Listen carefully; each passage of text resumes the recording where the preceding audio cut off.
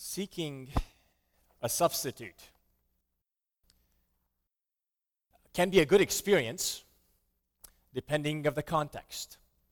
If you are in the teaching industry, as a teacher in the school system, and the teacher gets sick, let's say you're a teacher, and you get sick, you hope that the school you work for has a list of some substitutes that they can call upon so that you don't have to go to work and take your sickness to the kids, and they take the sickness on to their families. Substitutes, depending on the context you are in, can be a good thing. But there's some context in which it's not. Imagine you are an employee and your boss comes and tells you that for some reason or another, they need to find someone else in your place. And you're no longer suitable for the job. A substitute in that context is not a good thing. At least you don't feel it as a good thing. Imagine another scenario that you are a parent.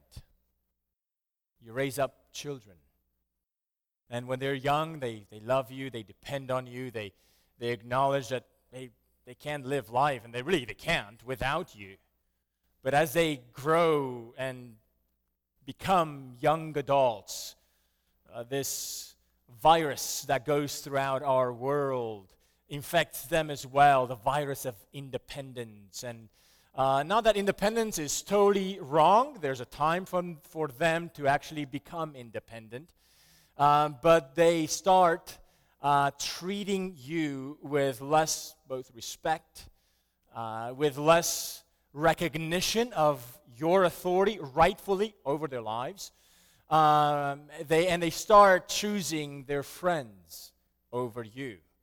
They start choosing their heroes and replacing your authority and your influence over them with those heroes or friends. So they begin substituting you for the authority and the influence that you should have and should continue to have over them. And being on the receiving side of that kind of substitution is always, always very painful. Well, this morning, I would like for us to look at a passage of Scripture when the people of God, and more particularly the leaders of the people of God, seek a substitute. And it's not of the first kind when seeking a substitute is a good thing. It's of the latter kind when seeking a substitute is a very poor choice.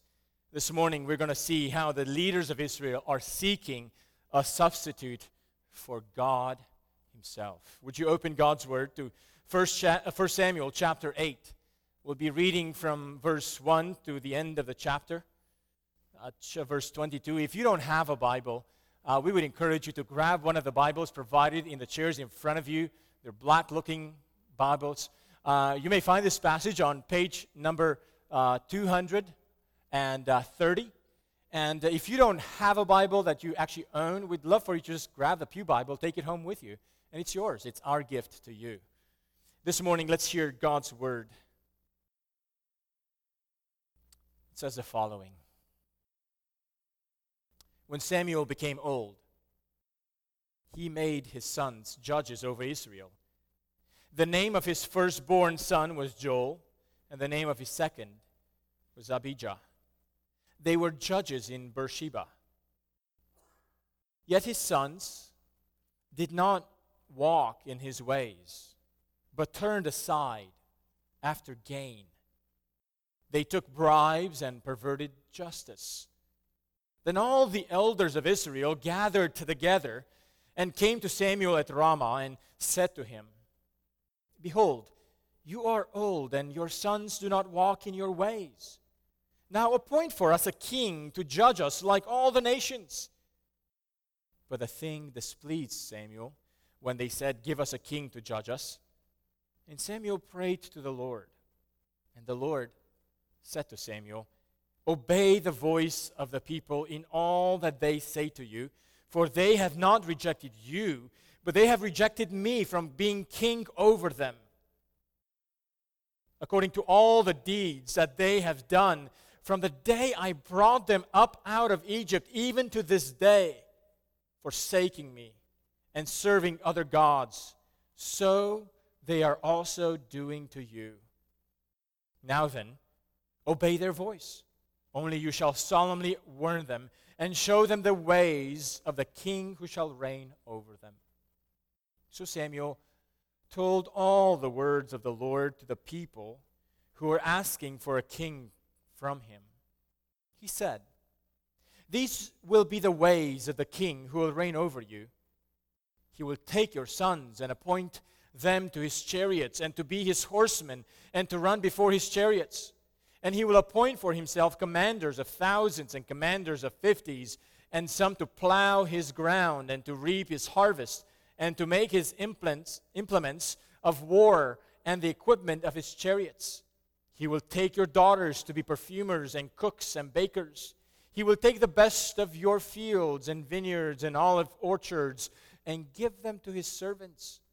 He will take the tenth of your grain and of your vineyards and give it to his officers and to his servants. He will take your male servants and female servants and the best of your young men and your donkeys and put them to his work. He will take the tenth of your flocks, and you shall be his slaves. And in that day you will cry out because of your king, whom you have chosen for yourselves, but the Lord will not answer you in that day." But the people refused to obey the voice of Samuel. And they said, "No, but there shall be a king over us, that we also may be like all the nations, and that our king may judge us and go out before us and fight our battles." And when Samuel had heard all the words of the people, he repeated them in the ears of the Lord. And the Lord said to Samuel, "Obey their voice and make them a king." Samuel then said to the men of Israel, "Go, every man to his city." Amen. This is the word of the Lord for our hearts this morning. Would you pray with me, asking God to bless the preaching of this word? Father, you preserve in your word the experiences that your people have had with you. And in this particular case, a very bad experience. Father, open our hearts. Help us see. Help us learn the lessons that you have desired to teach your people centuries ago, yet they have not learned it. Father, teach us these lessons for us today. Help us to be unlike the people of Israel at this time. Help us, Father, to look to you as our King and not turn our eyes to any other substitutes in your place.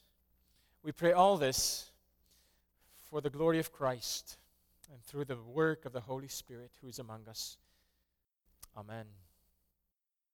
Amen. The story in chapter 8 is like a major downturn in the book of 1 Samuel. Not that this is the first bad experience in the book. The book started on a poor note. If you remember the spiritual leaders of the people of Israel in the early chapters of this book, Eli and his sons. But God raised a faithful leader in the midst of that corrupt leadership. God raised a faithful prophet in the young boy Samuel and in his ministry. And in chapter 7 of this book, the chapter we looked at last Sunday, we saw how God used Samuel to lead the nation to corporate and public repentance, to turn away from the foreign gods, and to seek the Lord exclusively, to worship and serve their God, the true God, exclusively. And they did it in chapter 7. Chapter 7 was like a high peak, a high mountaintop experience. And God saved his people from their enemies. We read at the end of chapter 7 that God's hand was against the enemies of his people and brought them a long season of peace with their neighbors, as long as Samuel's ministry was among them. But the events of chapter 8 take a downturn in the storyline of this book. In this chapter, the elders of the people of Israel request a king. Now, having a king was not evil in itself. Like we saw earlier in our service, in the reading from Deuteronomy chapter 17, that God had provided instructions in the book of Moses, in the book that Moses wrote, instructions of what kind of king they should have. A king who would govern unlike the nations. But this chapter 8 of 1 Samuel, reveals that what was evil in their request for a king was the motivation that led them to the request. Chapter 8 reveals that the elders of Israel are actually seeking a God substitute. They're looking to a king to take on the role and the responsibility that God had over them. They're looking to a king who would act in the place of God in their lives.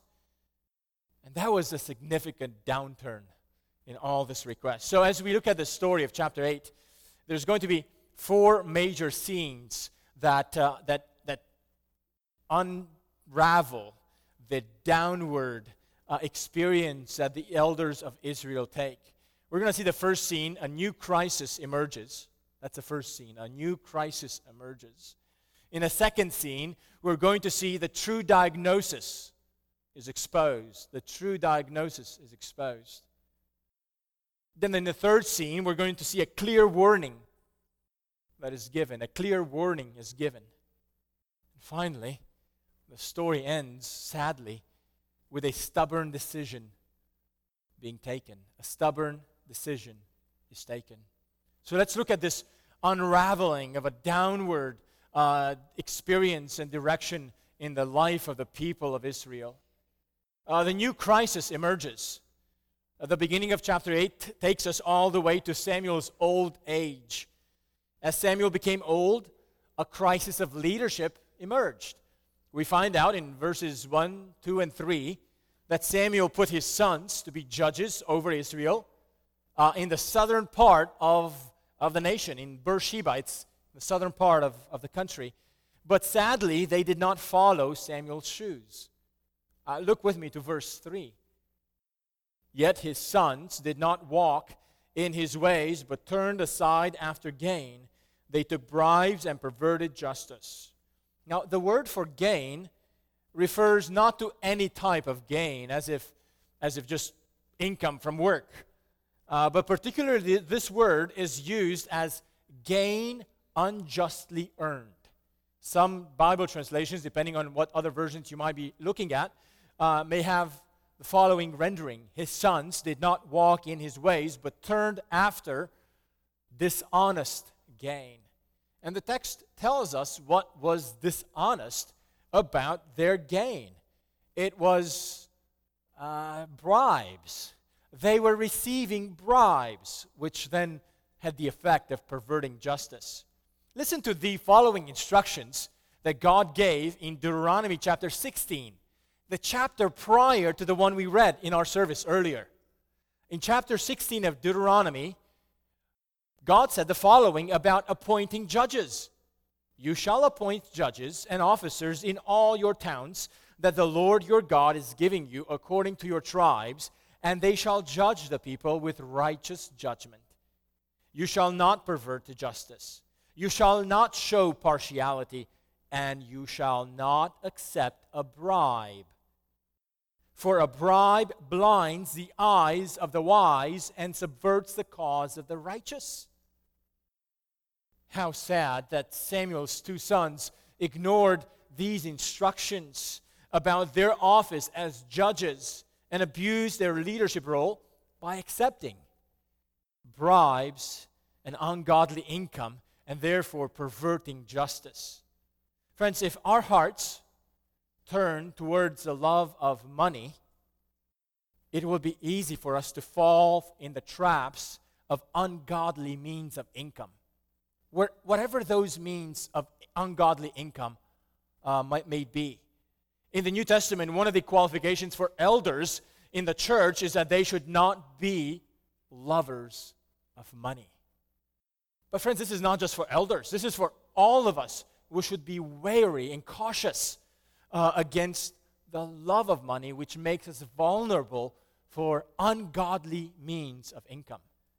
The Lord used Samuel to help the people of Israel turn to the Lord, but now in the old age, Samuel's own children had not followed in his steps.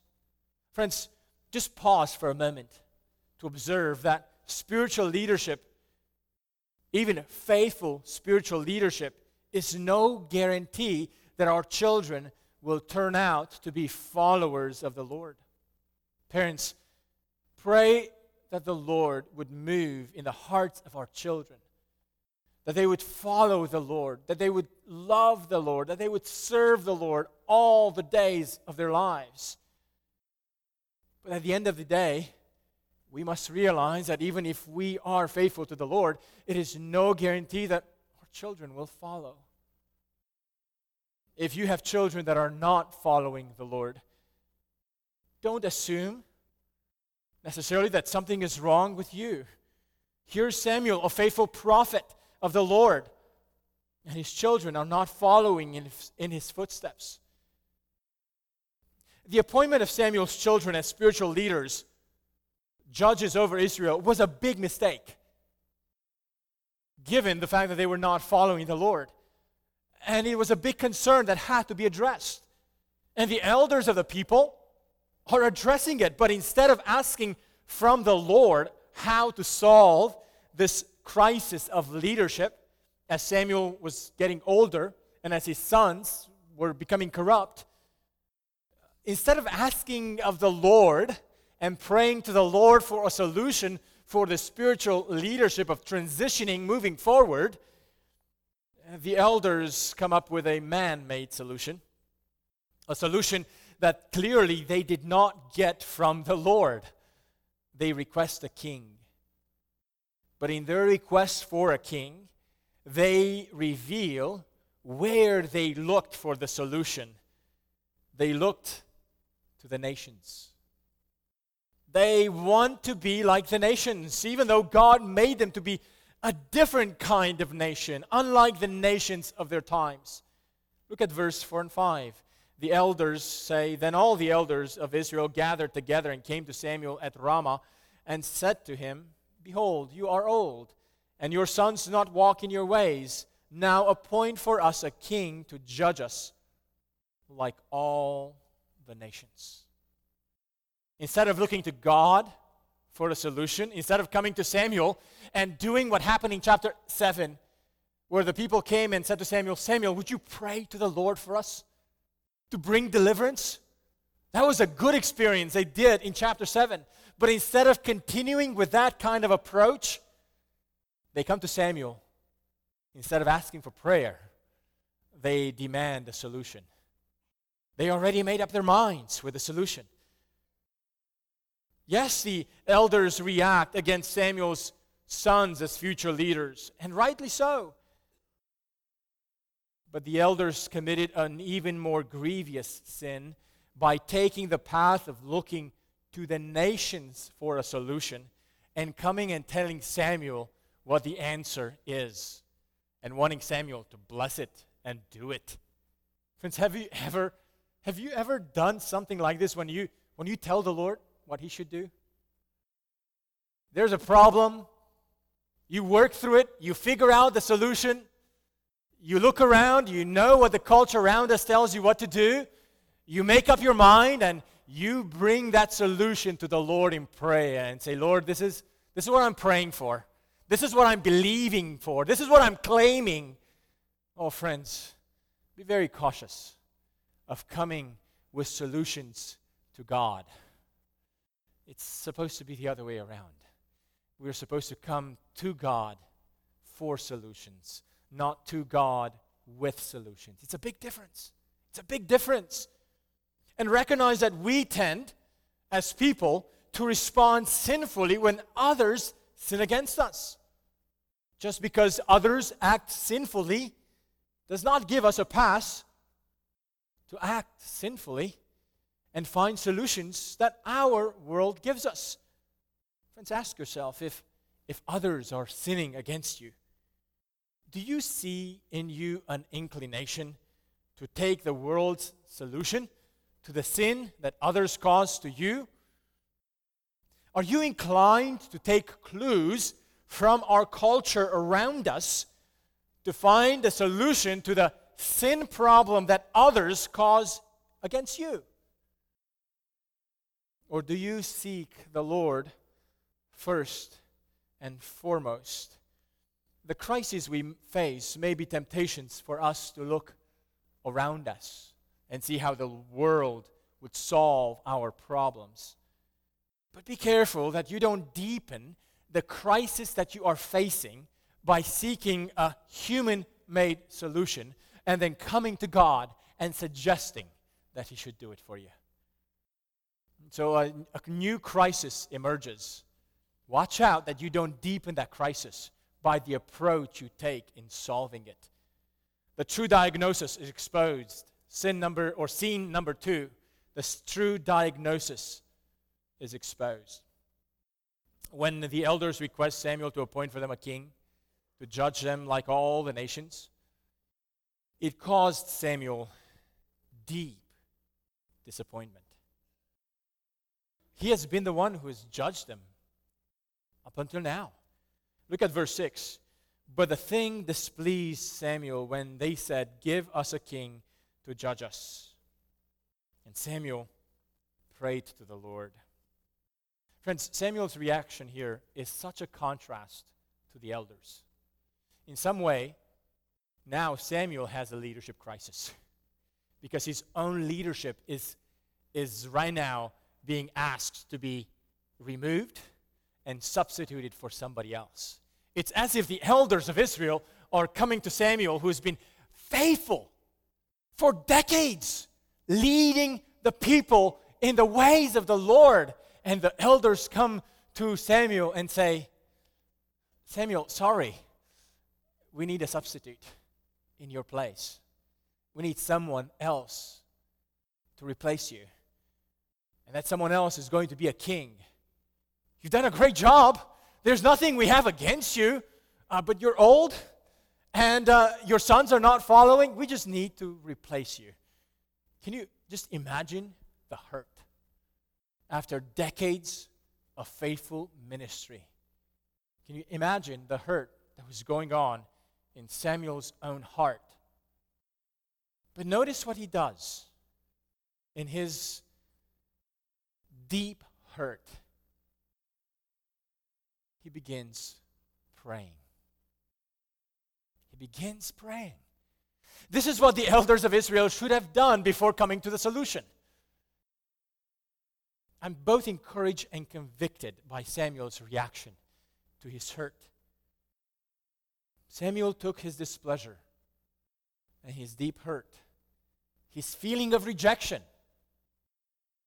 He took it to the Lord. Friends, how easy it is for us to hold on to our hurts, especially when others hurt us, especially when others might talk in ways or act in ways that feel like rejection. How easy it is to try to find a human solution to our grievances, to try to come up with some control mechanism, some control solution to control the damage. And we try those in our wisdom. How easy it is to just talk to other people, even godly people, instead of talking first to the Lord. Now, friends, it's not wrong to share our hurts with others, especially if they're godly people, especially if godly counsel. But it is wrong to come up with a solution to our hurts without asking the Lord to guide, to provide. And it's also unwise to talk to others before we talk to the Lord first. When Samuel takes this to the Lord in prayer, the Lord gives him a surprising response. The first surprise is hearing the Lord say, "Do everything they ask you to do." That's a surprising answer. But the second surprise is to actually realize the true diagnosis that the Lord puts on their request. Notice how God views their request in verse 7.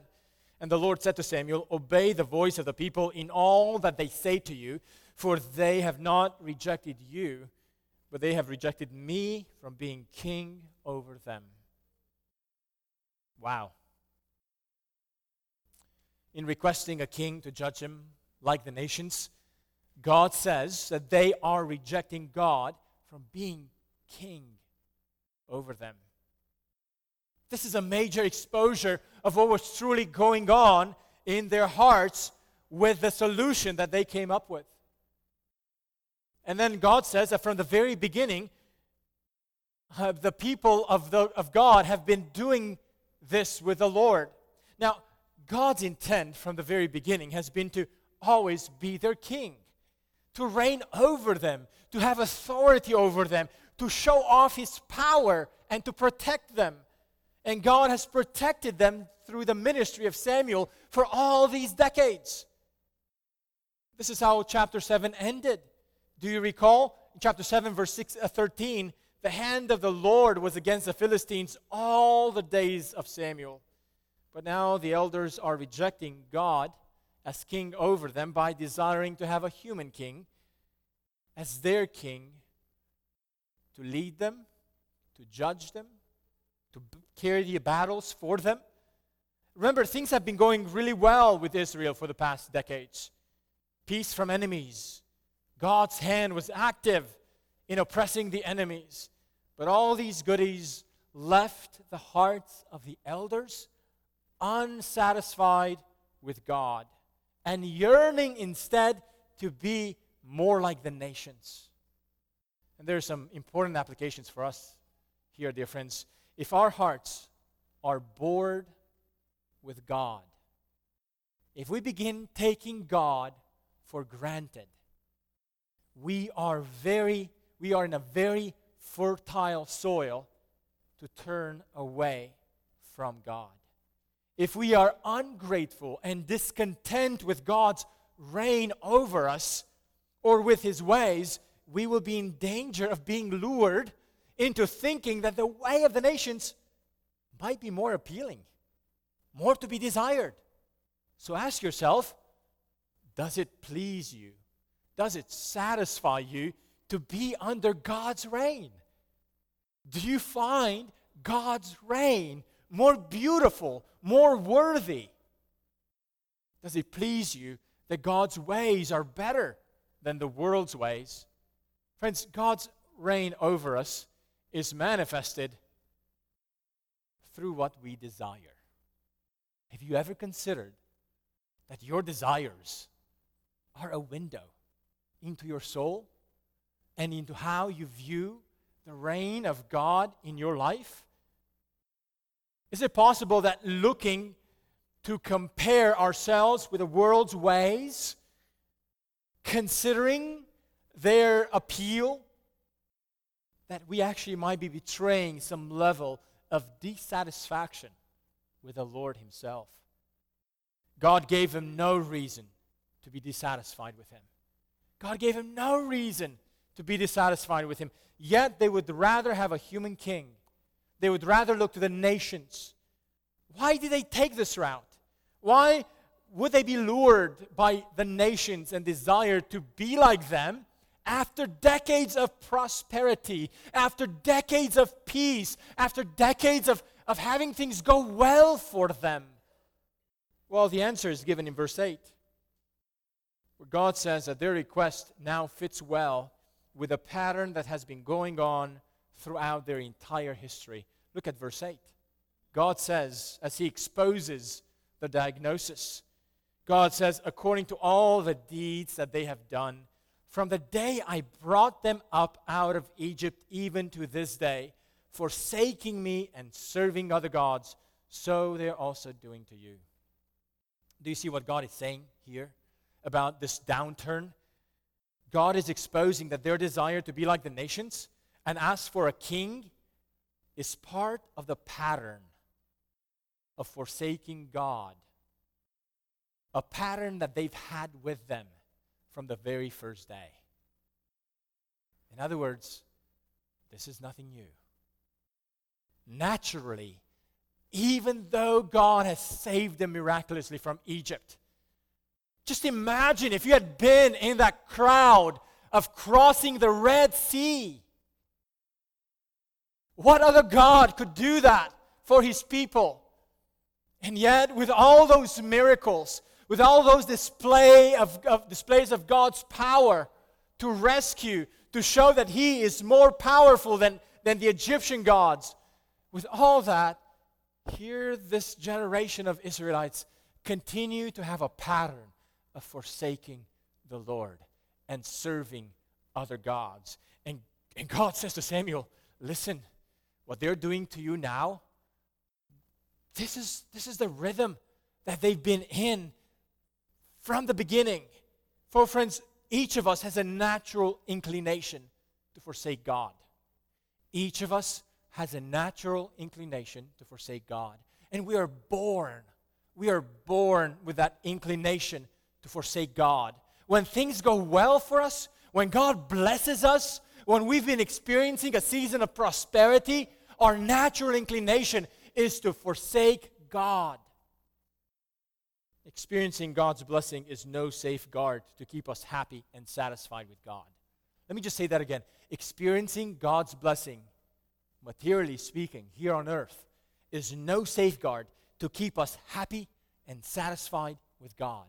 In other words, the goodies that God may give us are not going to make us more happy with God. You got to find your happiness in God beyond the goodies that he gives his people. If anything, experiencing God's blessing can actually dull us towards the things of God if those blessings become more important to us than God himself. Friends, don't put your life on a cruise control when it comes to spiritual things. If we lose sight of God's greatness and reign over us, and we become instead more lured by the way of the nations, sooner or later, our hearts will desire to be like the nations, and we will act in ways that will reject God's kingship over us. The heart of sin is to forsake God, to turn away from his authority and his kingship over us. Be aware of what you desire. Here the elders think that because Samuel's sons were corrupt, they're justified in asking for a king like the nations. And they don't realize that in this act, they are now rejecting God and acting in line with a pattern of forsaking God and serving other idols. Friends, when people see spiritual leaders acting corruptly, and let me pause here. We are living in a day when more and more exposures of corrupt spiritual leaders are happening among us. We might say that's a bad thing. Friends, it could be a good thing. Not that they fall, but what's corrupt is exposed. So that we would not follow corrupt leaders. It's never good for a spiritual leader to fall. But here's one of the dangers that happens when corrupt leaders emerge. One of the dangers, one of the side effects with that is that it's easy to cause others who have been following those leaders to turn away to their own ways, to turn away from the Lord, and thinking that, hey, if church leaders are this corrupt, I'm done with church. Well, friends, it is right not to follow corrupt leaders. It is not right to turn to follow ourselves or forsake God just because some leaders in the church get exposed as corrupted. We don't get a pass, and God will not be any less easy on us to say, well, if the leaders got corrupted, well, you get a pass to do some things that you want to do. Oh, friends, no.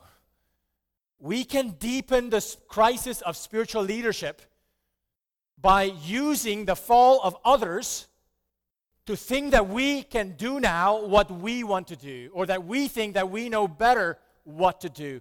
Be aware that as others around us might fall, that it does not tempt us to actually turn towards ourselves and to forsake God in the midst of all that. This chapter has implications also for us as churches. Sometimes churches may seek spiritual leaders for themselves that match the cultural values instead of seeking the Lord's values and solutions. Churches who are in decline or churches who are in a transition of leadership are especially vulnerable to look to man-made solutions for how to move ahead. Friends, at this time in the life of our church, we are considering to affirm, we're seeking the Lord's direction whether or not we should affirm a new elder who would be added to the pastoral team that leads our congregation. We want to make sure that we are not following merely man-made solutions. The very fact that we have a plurality of elders or pastors who shepherd our church is motivated by the fact that we see a pattern in the New Testament for a plurality of shepherds.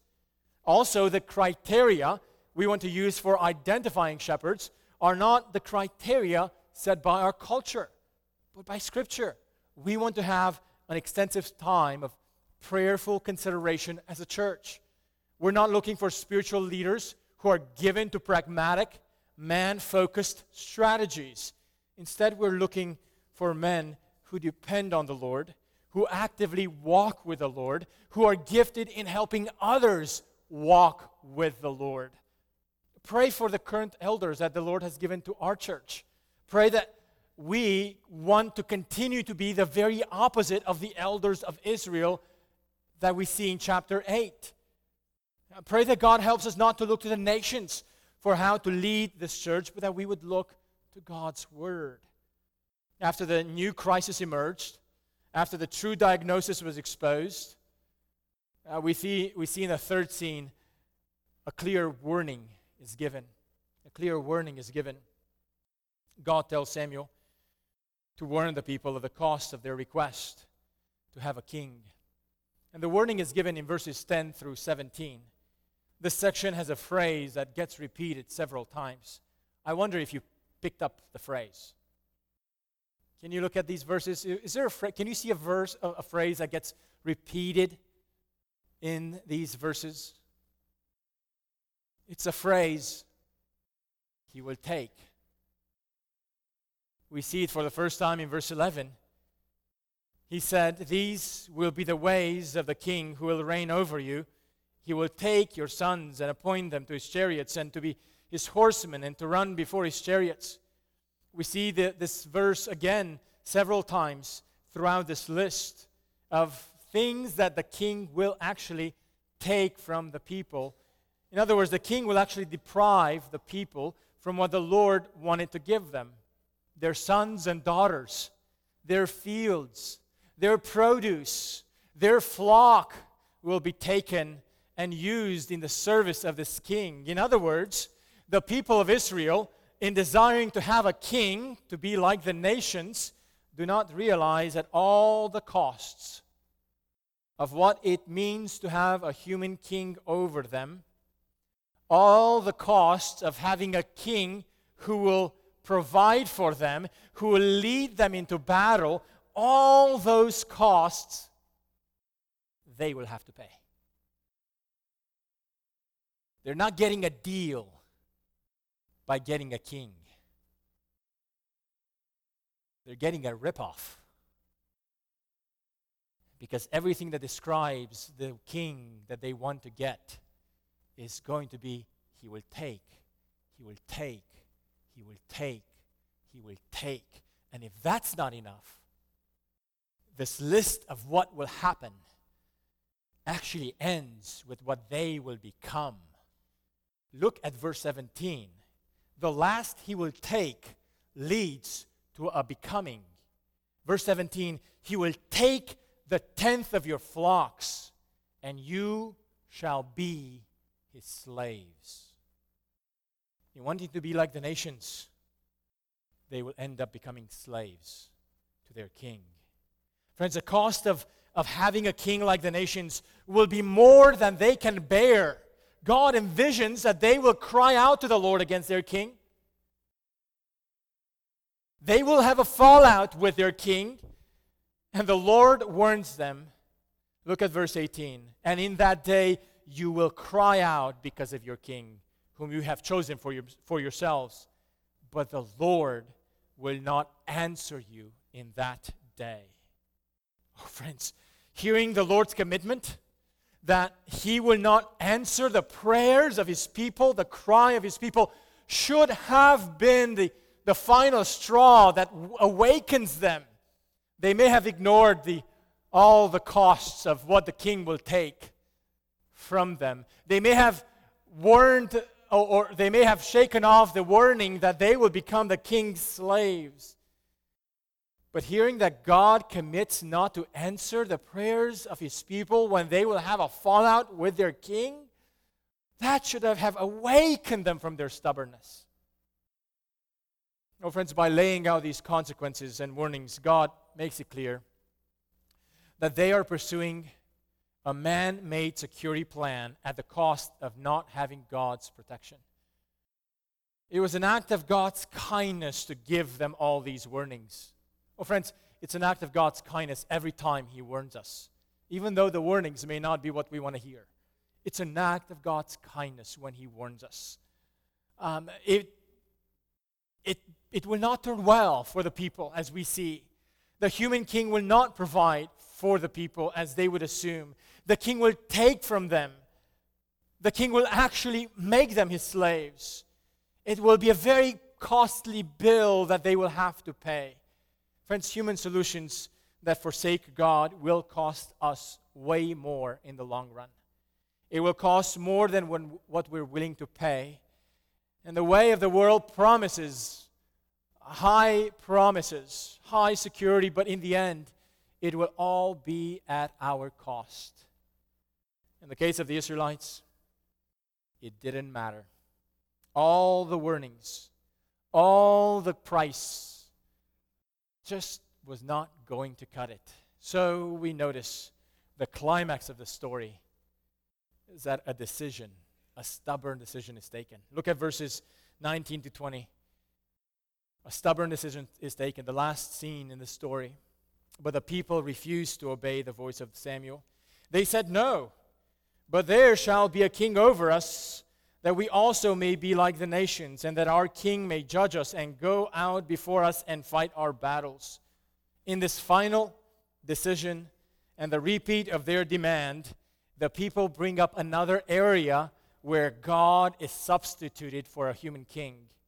It's not only that they want to be like the nations. It's not only that they want the king to judge them like the nations. They also want the king to go before them and fight their battles.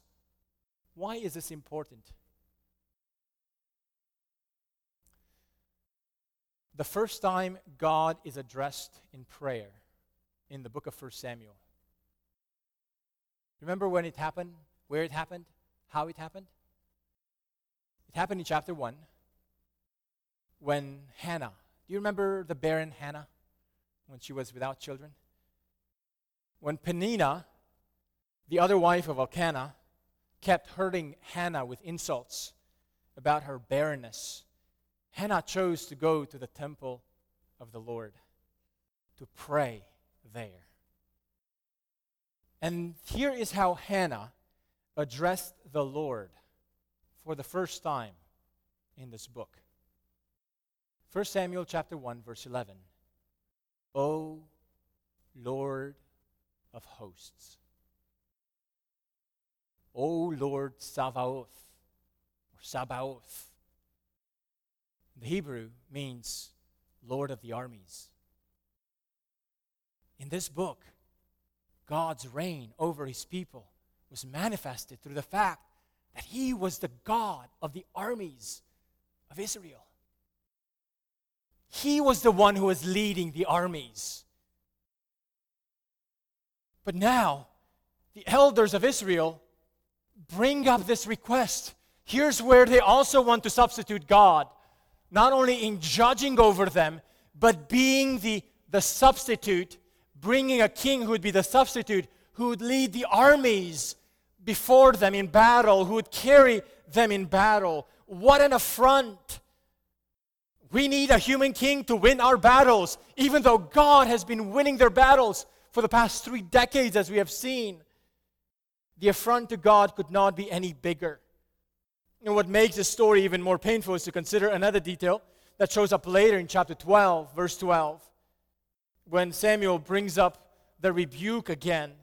In Samuel chapter 12, verse 12, Samuel says to the people, "When you saw that Nahash, the king of the Ammonites, came against you, you said to me, 'No, but a king shall reign over us,' when the Lord your God was your king."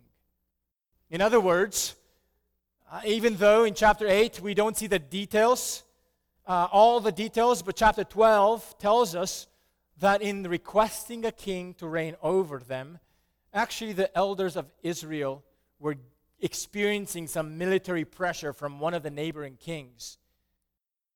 This makes the elders' request for a human king even more troublesome. It was not merely the corrupt sons of Samuel that caused the elders to come up with a solution for a king. It was also the military threat that they were facing. And sadly, the elders got the lesson of chapter 7 when they cried out to God for deliverance and God saved them. But now in chapter 8, they forgot it. In chapter 8, they're no longer crying out to God for deliverance. They are demanding a king even after all the warnings. You might say, what's so wrong with asking for a king? After all, didn't God give instructions in Deuteronomy about the kind of king they should have? The evil was not in having a king, but in wanting to be like the nations and in wanting a king who would substitute God's role in judging them and leading them in battle. Instead of looking to God, they were looking to a new form of government as a solution to their problem. If in chapter 4 the elders of Israel were looking to the use of the ark of the Lord like a good luck charm, in chapter 8 the elders make a look to the politics and human leadership as a solution to their problems.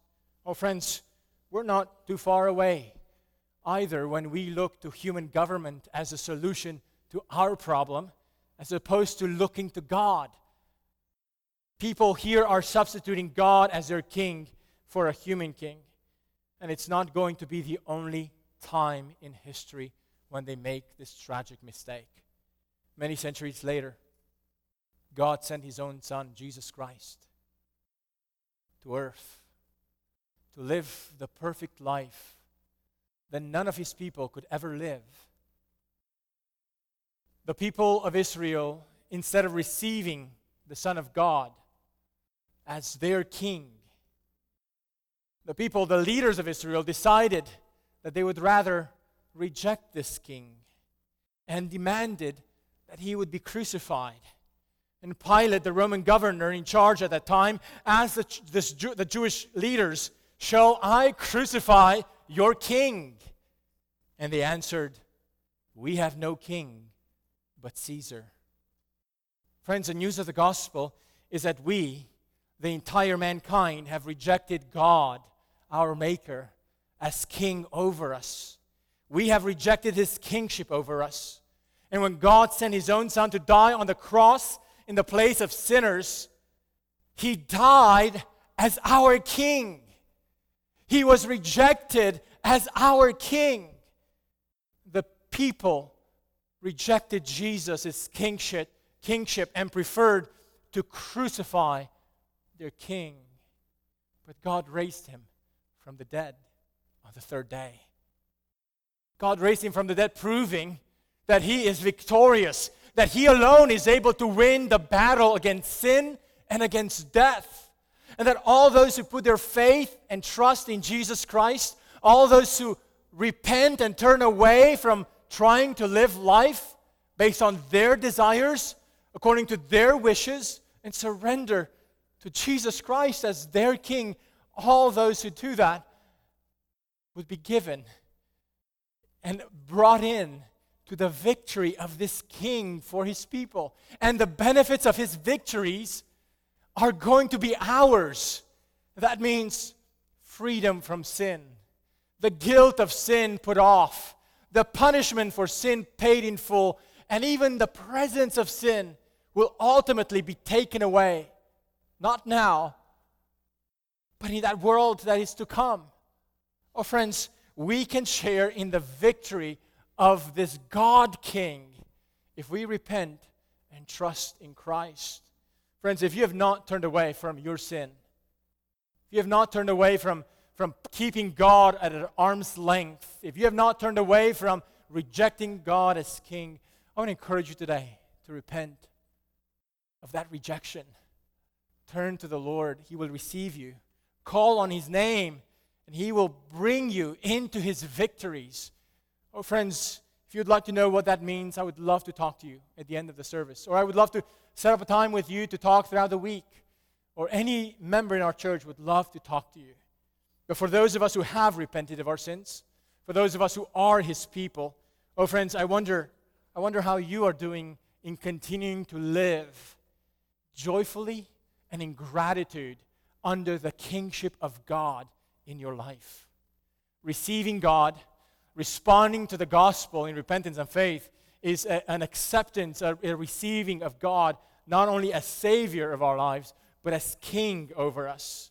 Are you open to continue to listen to His wisdom, to depend on His counsel, to be led by Him as we have sung earlier in the service? Or are you preferring to take the wisdom of our culture, of our world, and look to the cues that they give us and come to the Lord with the demands and with the solutions that we can come up on our own? Are you allowing yourself to be the one who guides your life? Or are you continuing to submit and to joyfully follow the Lord? The people of Israel substituted God with a human king. I wonder, what are the ways you are tempted to substitute God with or for? God allowed the people to take the path of substituting God. Sometimes we're not happy when God says no to our requests. We never like to hear no when we come with requests to the Lord and tell Him what to do or have certain expectations or hopes. And the Lord said no. But friends, there are times when God's no is way better than God giving in to allow us to take the path of substituting Him. God allowed His people to take this path to show them that the consequences of substituting God are never a good deal. Saul will not be able to face the giant Goliath. He will not be able to face the big enemies of God's people. And Saul himself will end up dying on the battlefield, leading the armies of Israel in a losing battle, and he himself will be killed in that battle. The Israelites had to learn that taking the path of substituting God never works in the long run. But when God tells us and warns us and would tell us no, don't receive that with displeasure. Don't receive that with discontentment. It may not be fun to hear a no, but in the long run, it's God's act of grace when He says no to our rebellion and when His warnings actually stop us in our path. We have seen how this story unfolded from the new leadership crisis to an understanding of the true diagnosis to the warnings God gives his people, to the sad conclusion that the elders choose to take the path of substituting God. Friends, it's not worth it. I would like to leave you with the last quote. As one commentator said, instead of looking to God for help, we are more interested in prescribing what for God's help must take. Our attention is not on God's deliverance in our troubles, but on specifying the method by which He must bring that deliverance. Therefore, we trust the method. We're not content with seeking a saving God, but desire to direct how and when He will save.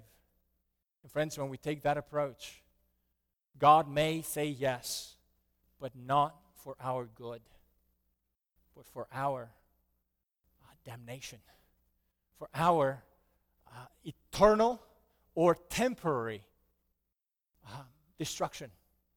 May the Lord protect us from having hearts that would rather trust and follow our own counsel despite the Lord's warnings. May the Lord protect us from having hearts that would rather demand from the Lord than seek the Lord. Would you pray with me?